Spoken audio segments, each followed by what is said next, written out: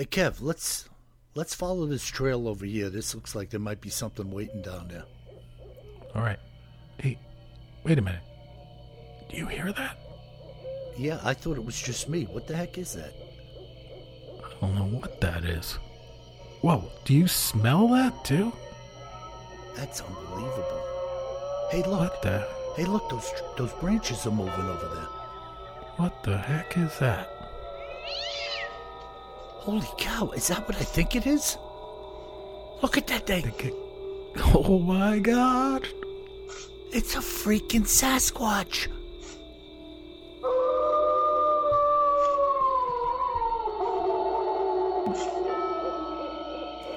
Welcome to the Bigfoot Terror in the Woods Sightings and Encounters podcast.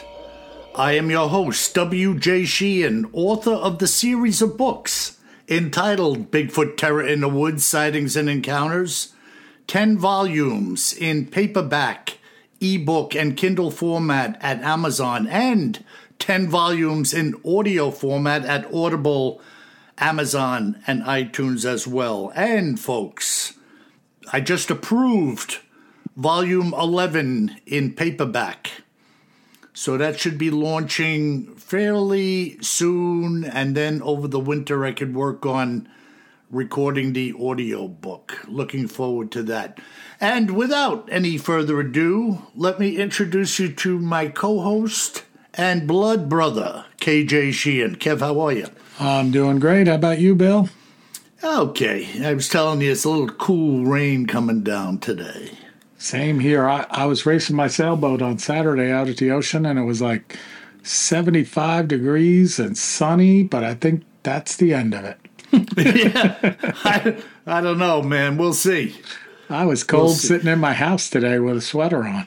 So. Yeah, it's the foreseeable week, the upcoming week, we're looking at highs in the 40s. Yeah, it's super wet here as well down in North Carolina.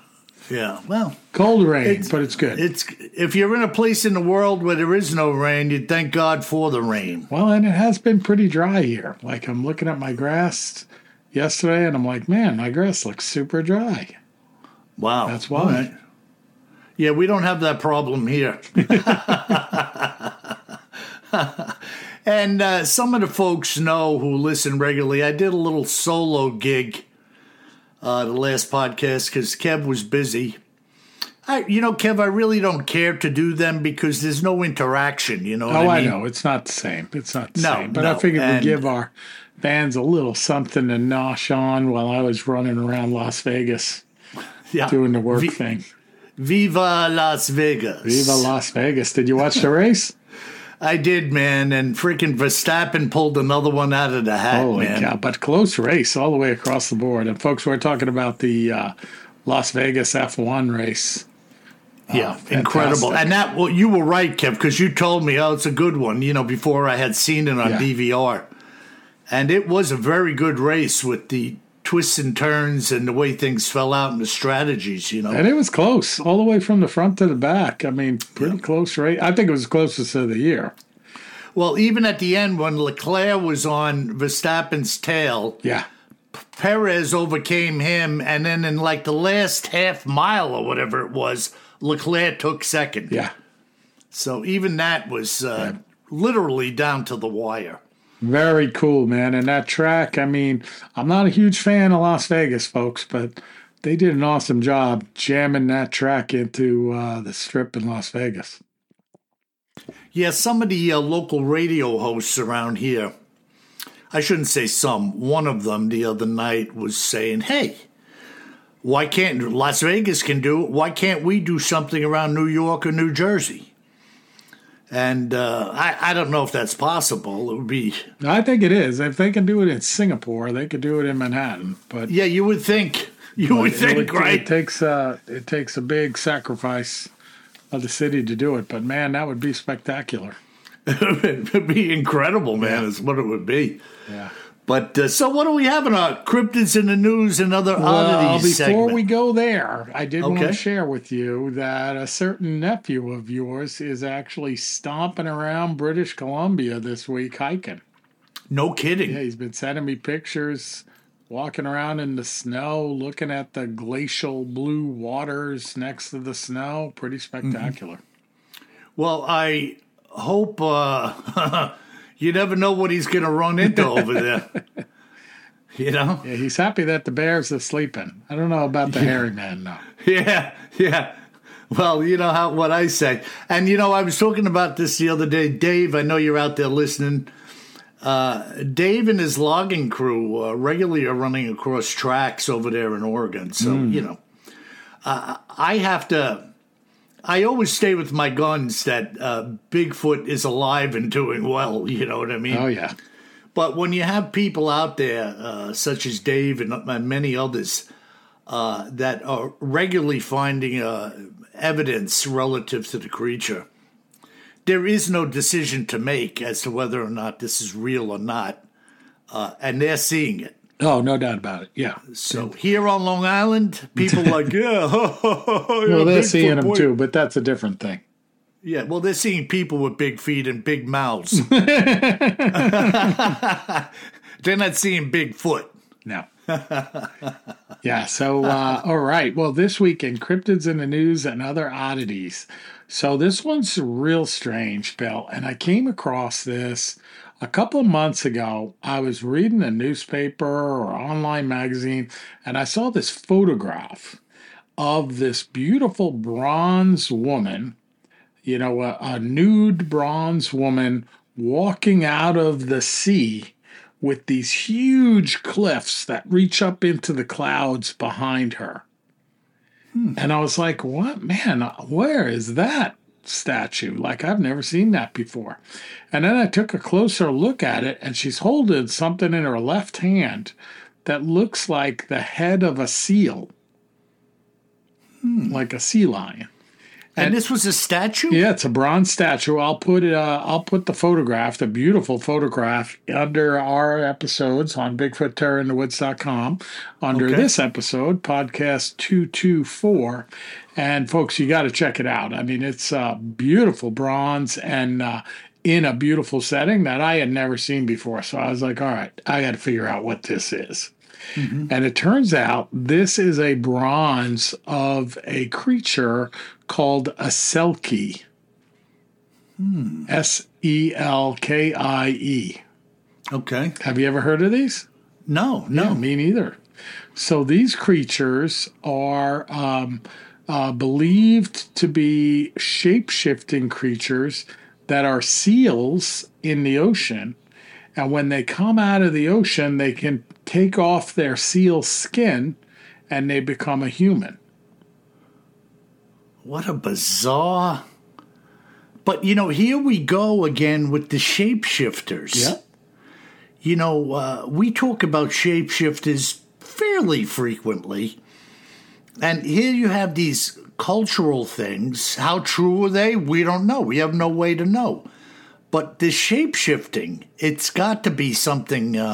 Yeah, and it's in multiple cultures. So this statue, first off, is in the Faroe Islands. Okay. In the North Atlantic. And the Faroe Islands, of course I had heard of them, but I had to look up exactly where they are. They're basically halfway between Norway and Iceland. Mm-hmm. And, this legend of the Selkies exists in Nordic culture, through Scandinavia, with the Scottish, with the Icelandians, the Irish. So all around the North Atlantic there, everyone has something related to this Selkie legend. Mm-hmm. They spell it different ways and things like that. And Selkie, the word derives apparently from the Scottish word for seal. So like a seal person. So the statue is located in the Faroe Islands somewhere. Faroe Islands. It's on an island. I'm going to try to pronounce this, called Mikladalur. Okay. So Mikladalur. All right. So they're trying to convey that this woman coming out of the water holding the seal's head has converted from seal into... Yeah, it's basically a seal skin Okay. including the head. And if you look closely at her feet, they look like seal flippers. Okay, I got you now. Yeah. So she's like transforming, taking this seal skin off. Unbelievable. And we're going to get into some of these stories about them. So It's interesting again, though, Kev, that these cultures over there, I think about St. Patrick walking through Ireland. Yep. And talking to people who were involved in a lot of weird stuff when he came marching through, Yeah. And others like him, even our own subculture in Norway. These people had a lot of strange beliefs over there, Yeah. And you wonder what all they were involved in culturally, or multiple different things they were involved in, like the Vikings. Oh, yeah. They were, who knows what they were dabbling in, knowing or unknowingly. Oh, yeah. Brutal culture, Yeah, absolutely brutal culture. Some of our relatives Go ahead. there, Bill. What's that? Some of our relatives. Yeah, still brutal. The Viking clan. Hey, what's it to you? Let me hit you with a broadsword. So, I got this here new axe I just finished. exactly. Let me see how it swings.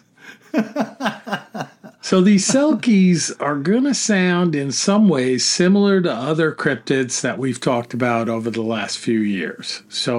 And that is that they have a dual nature. They can either be helpful to humans or horrible to humans. Okay?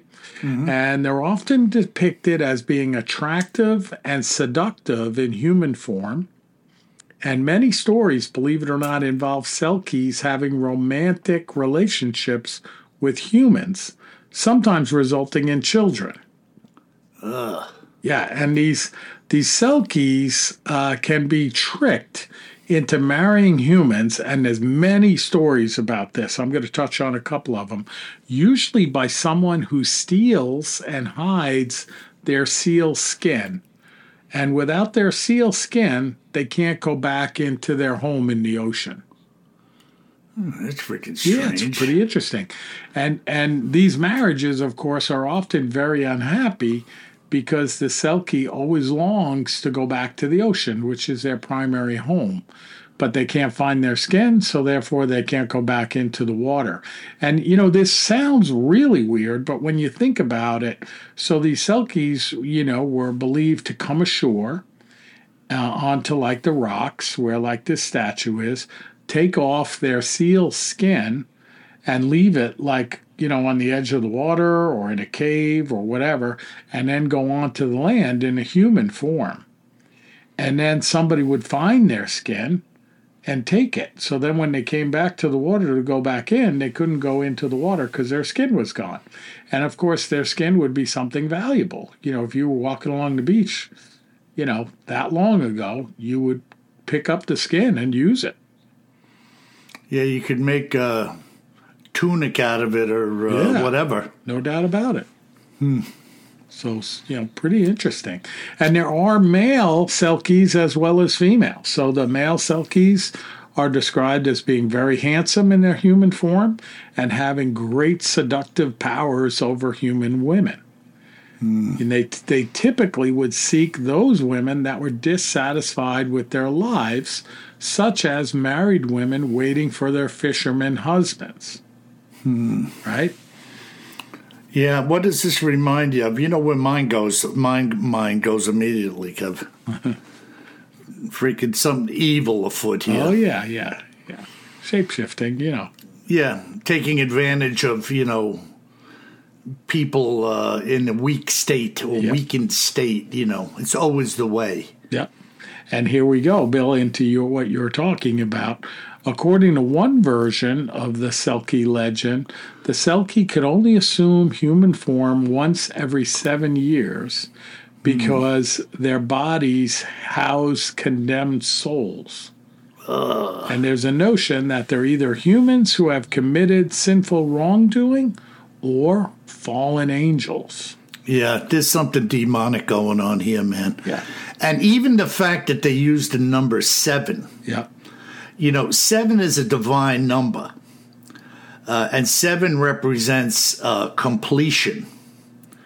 So when you hear these numbers, 3, 7, 8, these numbers have significant meaning in Christianity in particular. I can't speak for any other religions, but in Christianity, they have significant meanings.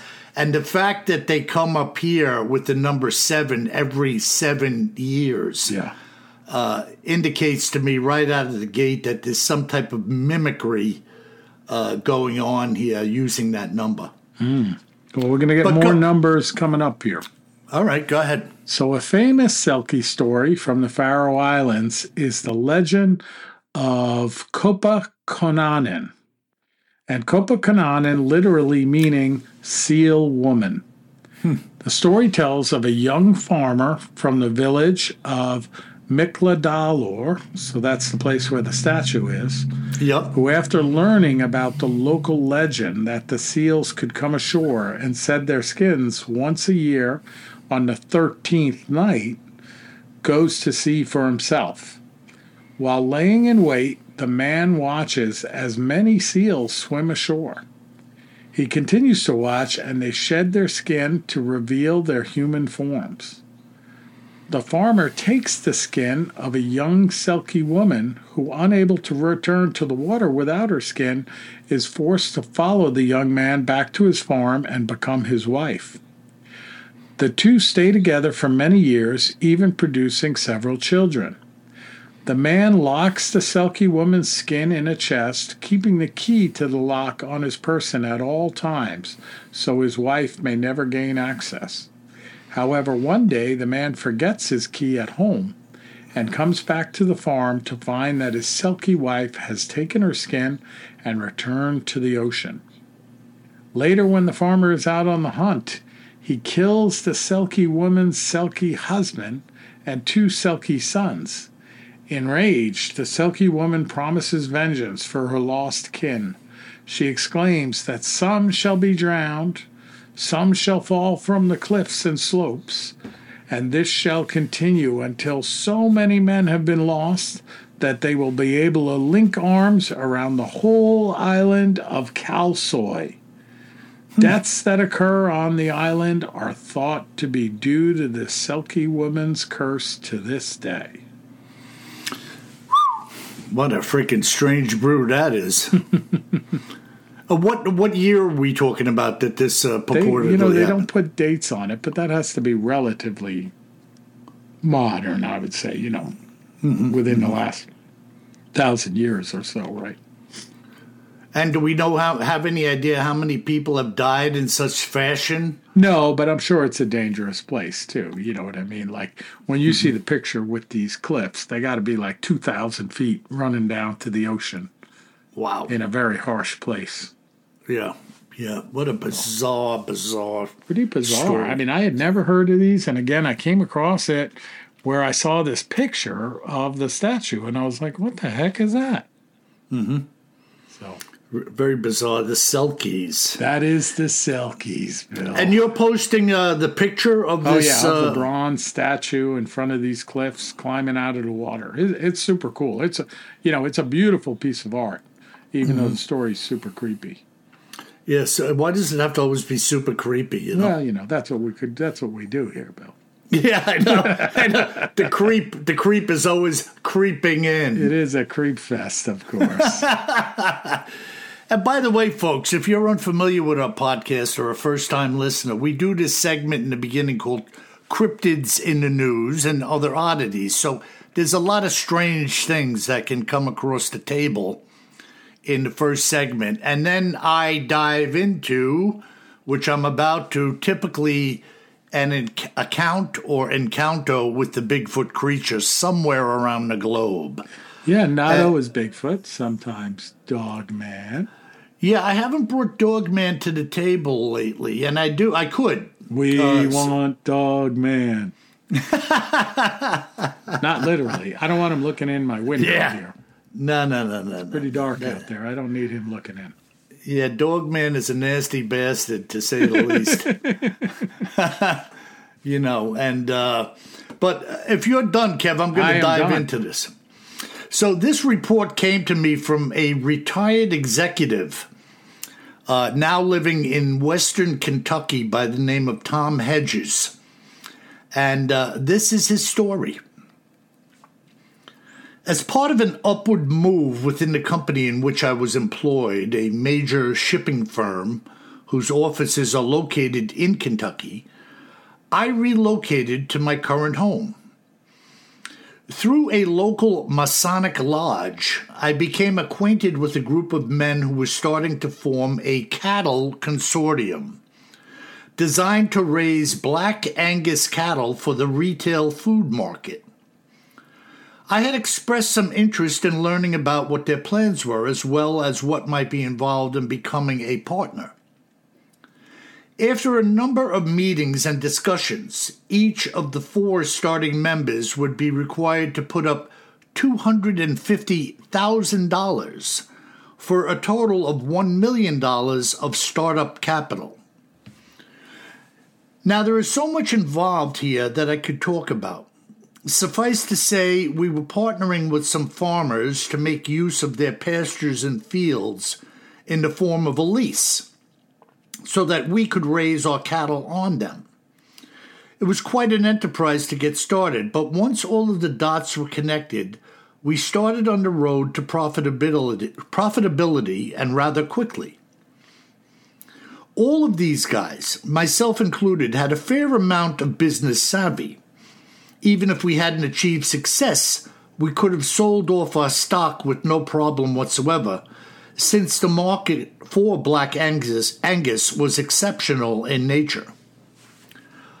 I had cashed out much of my corporate stock to fund my end of the venture, and at that time in my life I was about 6 years away from my projected retirement, and thought this would be a great future investment. It turns out it was. But the story actually began 7 years later, when I was already a year into retirement. And one of these ranchers whose farm we were leasing had begun to show a few losses of our cattle. It started as some calves coming up missing, with some of them being found in the woods, badly mauled and partially eaten. As time went on, other larger cattle were being found in the pastures, with enormous wounds and flesh torn out of their hides. We, that is, the partners, had all gone out personally to survey the damage that was being done to the livestock. It was a general suspicion at the time that a bear or perhaps even a cougar was the culprit, which would probably have to be shot to stop the mayhem. The farmer decided to hire a local hunter to both stake out and protect the herd. The herd on his farm alone representing at the time almost $1 million.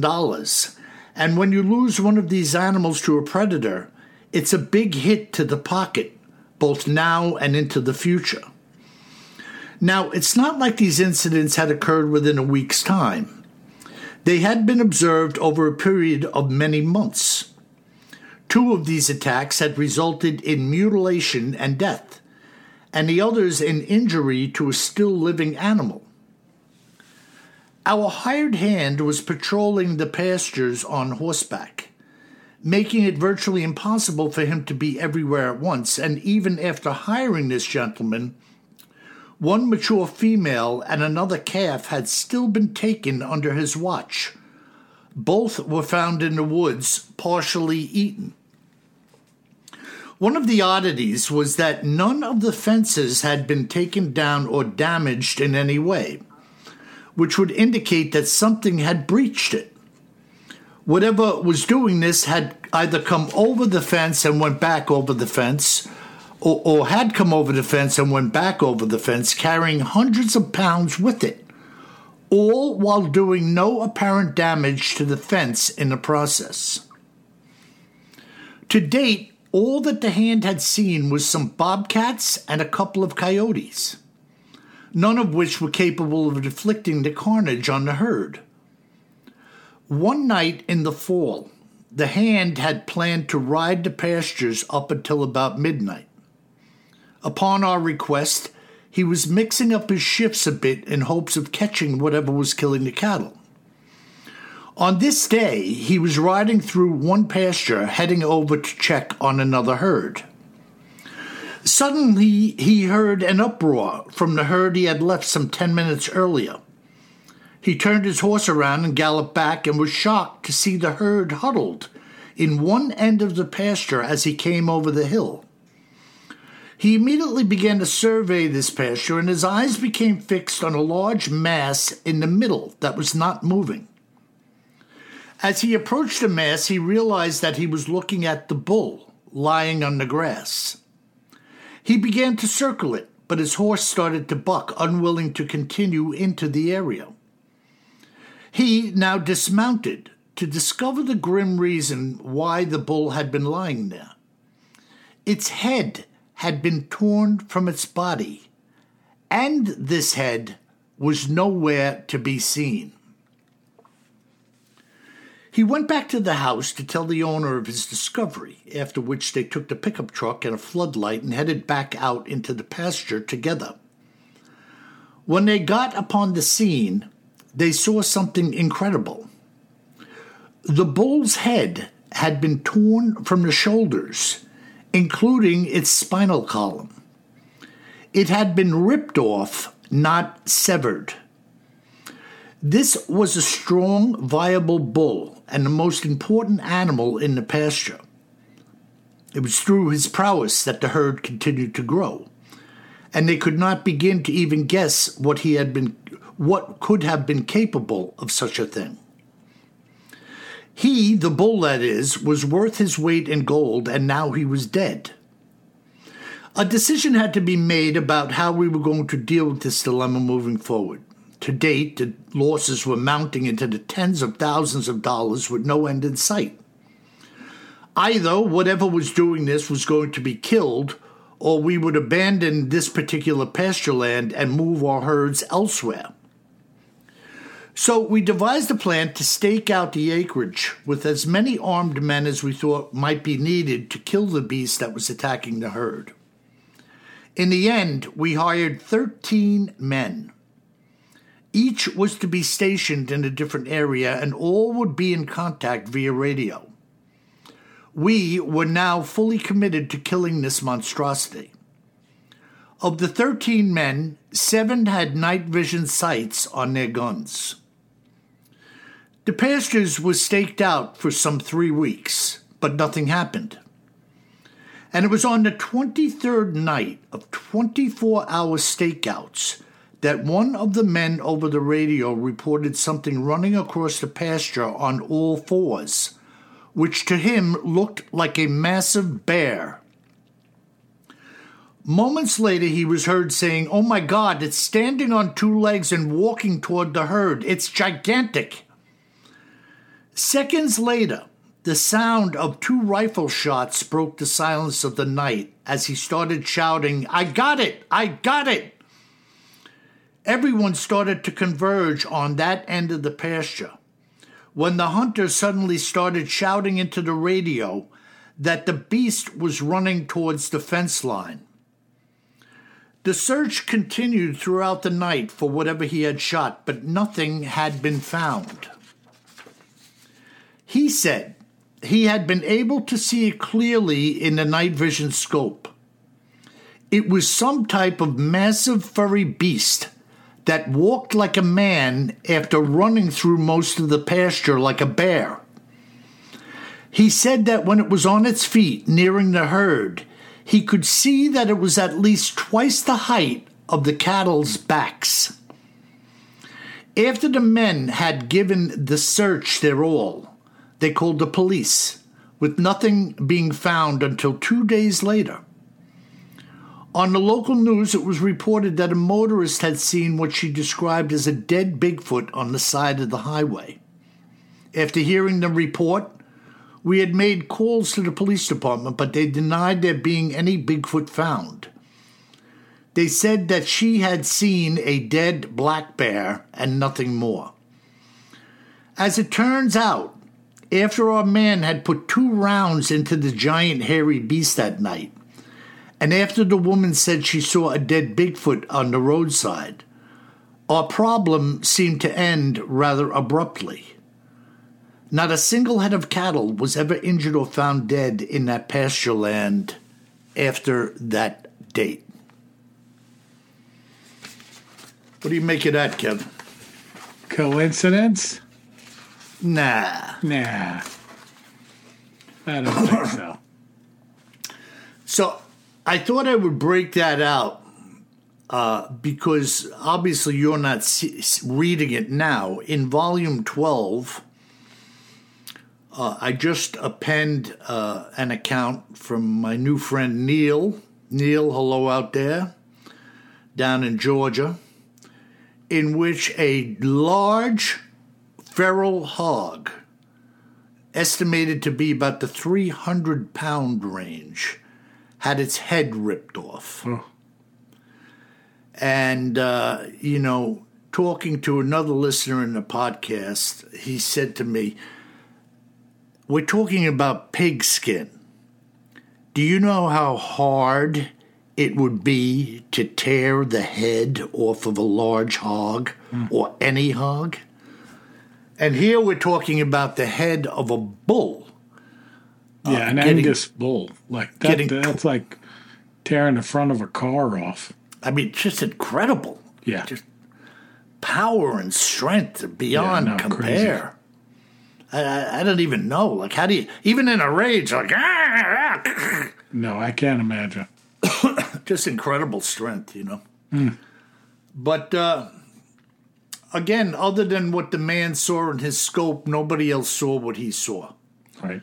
But he said it approached originally in what we would call all fours, on all fours, him thinking it was a big bear. Right. And, well, it makes sense. I mean, that's the first thing you'd think of, right? Yeah. Especially if it was on all fours. Yeah, and I have said many times, maybe not so much on the podcast, but to other people I've spoken to, that my belief, based on the way they walk, this inline pattern of stepping, and the fact that a lot of people see them down on all fours like this spider crawl, it indicates to me that their bony anatomy around the hips and the knees, in order to accomplish that, has to be way different than ours. Yeah. Because our hips are what is known as a ball and socket joint. The knees are what we call a hinge joint. They can't move in the way the knee can't move like the hip, and the hip can't move like the knee. But to be able to fold your legs out and then like at your, what we would call our knees down, there would have to be some type of mechanism in place there and supporting muscle and tendon to allow such a thing to happen. And what that would be, I have no idea. But if it is true that they can go down and come up, something's got to be vastly different in those two areas of the body for them to do that. No doubt about it, yeah. Wild. I mean, the arms, I could see the arms being able to go down in front of them and with strength and dexterity being able to pull off four-legged appearance or even fast movement. But something with the back legs would have to give, or what would be the legs of a bipedal creature would have to give in a different way. So it's interesting, Kev. There you have it. No, that's wild. And where was that, Bill? Kentucky. Kentucky. Wow. Now he didn't say if the pasture land was in Kentucky. Right. He was living in Kentucky and got involved with some guys who were investing in the raising of black Angus cattle for the meat market, Right. And so who knows? It could have been freaking Oklahoma or Texas. Or it could have been anywhere. I don't know. Fair. So interesting. Very interesting. Wild. Yeah. Yeah, there you have it, man. Wild account, man. So, what do we have in our listener mail today? Yes, our third half of the show includes our listener mail. We got a couple of good emails here. So the first one comes from Ron in Pennsylvania. Okay. And the subject is Minnesota Iceman. And he says, guys, I'm a big fan of your podcast. So naturally, I heard your Minnesota Iceman episode. I'm a 1974 graduate of St. Mary's University in Minnesota. I have photos I took at Frank Hansen's home just outside of Rolling Stone, Minnesota, which is only a short drive from Winona. 3 of us visited him in the dead of the winter of 1972, hoping to have a look-see at the Iceman.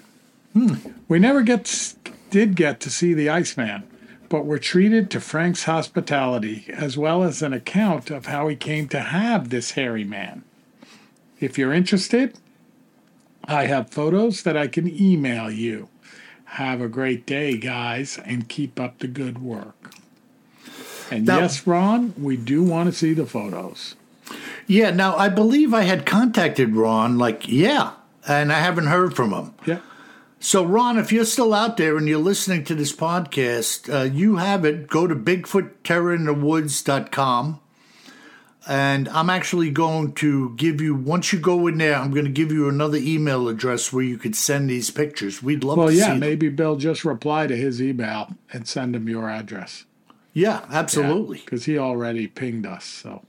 Yeah, so no doubt about it. I think I did reach out to him, but I hadn't heard from him. But, man, that happens all the time, and I'm willing to keep going with it. So. Oh, yeah.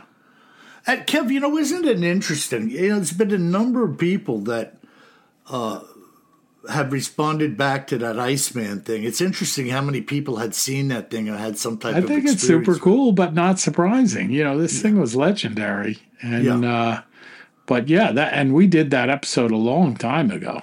Yeah. Years ago, I think. Yeah, it's going back a ways, but a it's lot a good of people. One. People who remember all the people who wrote in and said that their parents dragged them to the local mall to see the Iceman display. I mean, how cool is that?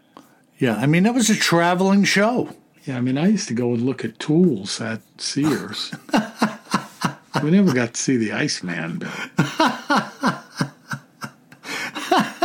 Maybe Santa Claus. Yeah, maybe Santa Claus. I could never figure out how there could be more than one Santa Claus in the mall at one time. That's Christmas magic. That's a ripoff. Christmas magic. Don't be mad. Embrace the magic. Embrace the magic. Hey, Kev, did I ever tell you? I was working for this guy one winter, and we were building the Tri-County Flea Market in Smithtown. Right. And when the place was done, it was coming right up on the fall. And this wealthy guy who was financing the place was saying that he needed somebody to be Santa Claus. So guess who volunteered? You? Yeah. Really? So I was wandering around the aisles dressed up as a Santa Claus with a big fat, belly and a white beard. You sure you weren't dressed up as Krampus? Yeah, no, it was Santa Claus. And did you growl at people? Kev, do you remember the Craigs that lived around the corner on Ballatin? Yeah. Okay, so Mrs. Craig comes walking down the aisle ahead of me with the little boy. I don't know how old the little guy was at the time, maybe 6, 7 years old. I'm fully dressed in this Santa gig, and the little kid takes one look at me and says, "Mommy, there's Billy Sheehan." And I said to myself, how on earth did this kid know it was me? Did you give him a bag of coal? Nah, but I kicked him in the shins and said, "Beat it, kid." Beat it, kid. Hey, Santa Claus doesn't talk like that. Krampus does. Hey, Mommy, who's Krampus? Never mind, son. Move along. That's a shape-shifting Santa. He becomes Krampus.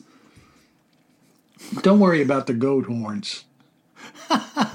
So, speaking of Krampus, Kathleen J. writes in, and she says, some people call her KJ too. And she says, hello, my favorite podcasts. I enjoy your stories so much that I often listen to them again and again. I live in somewhat conservative central Ohio. There has been a huge Halloween adventure for several years, and this year I saw this sign on a billboard. Kevin, did you send your neighborly Krampus up here to scare us? I'm not one who visits adventures such as this. So you or your brother will have to make a short trip here if you want pictures and a report of the experience.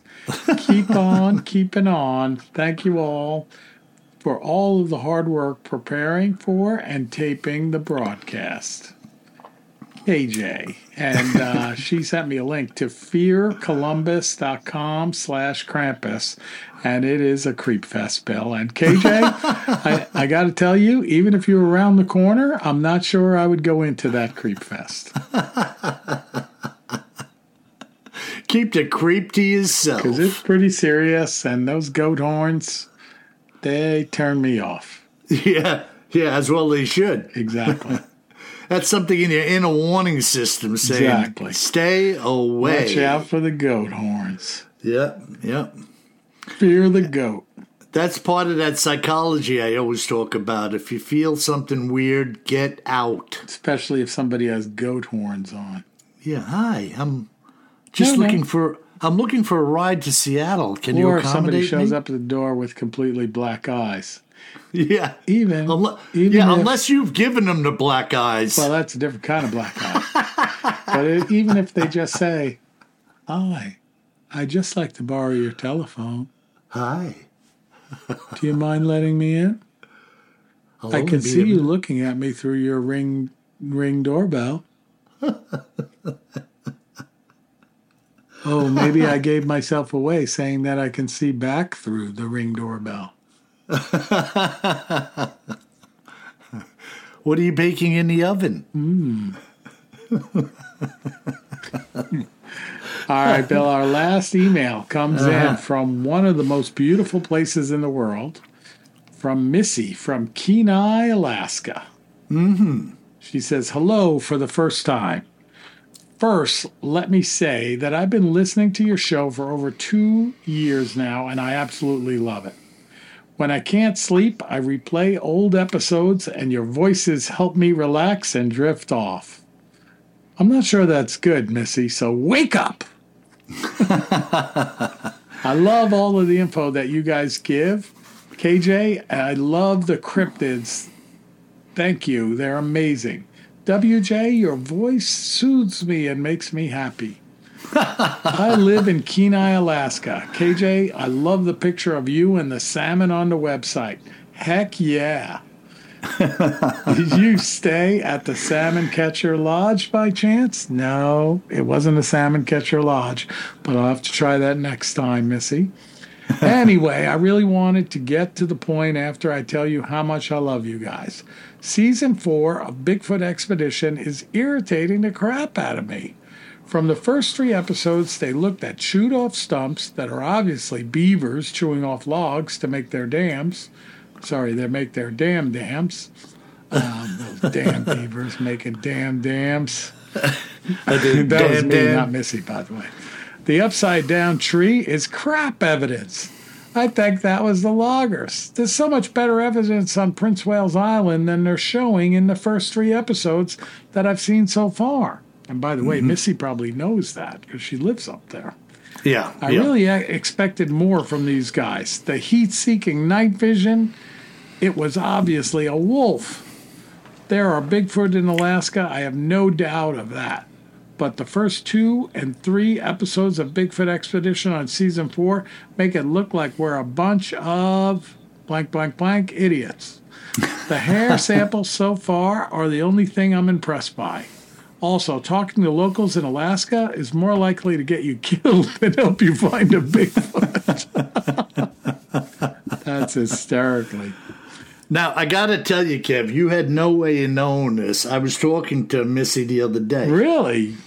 And we're trying to get together on a time when she can report to me a Bigfoot encounter she had in the area of Priest Lake. Oh, I've been to Priest Lake. What would it be now? Northern Idaho. Northern Idaho is Priest Lake. I've been there. Right, and northern Montana. Yeah. She had some things going on in there, and I actually called her today and left a message. Uh-huh. So, but they're 4 hours behind us, and she works like a night shift.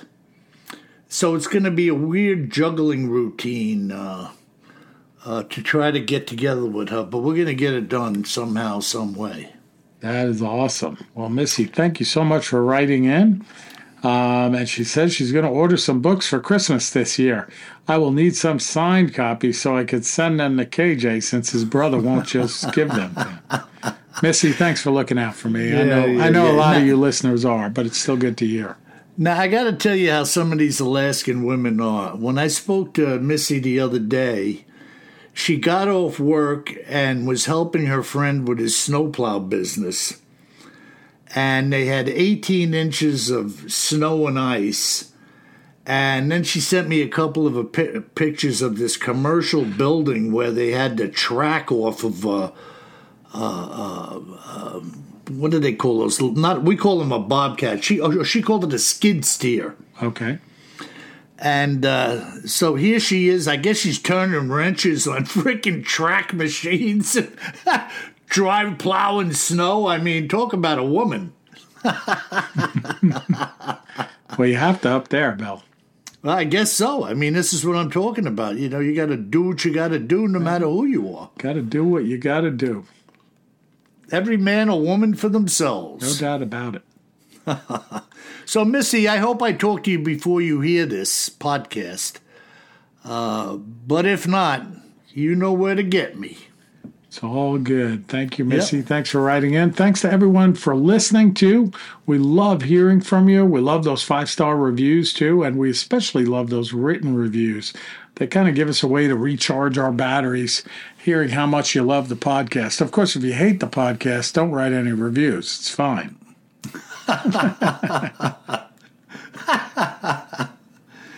And listen, make sure you don't have a mouthful of schnapps when you're reviewing our podcast, having listened to another one.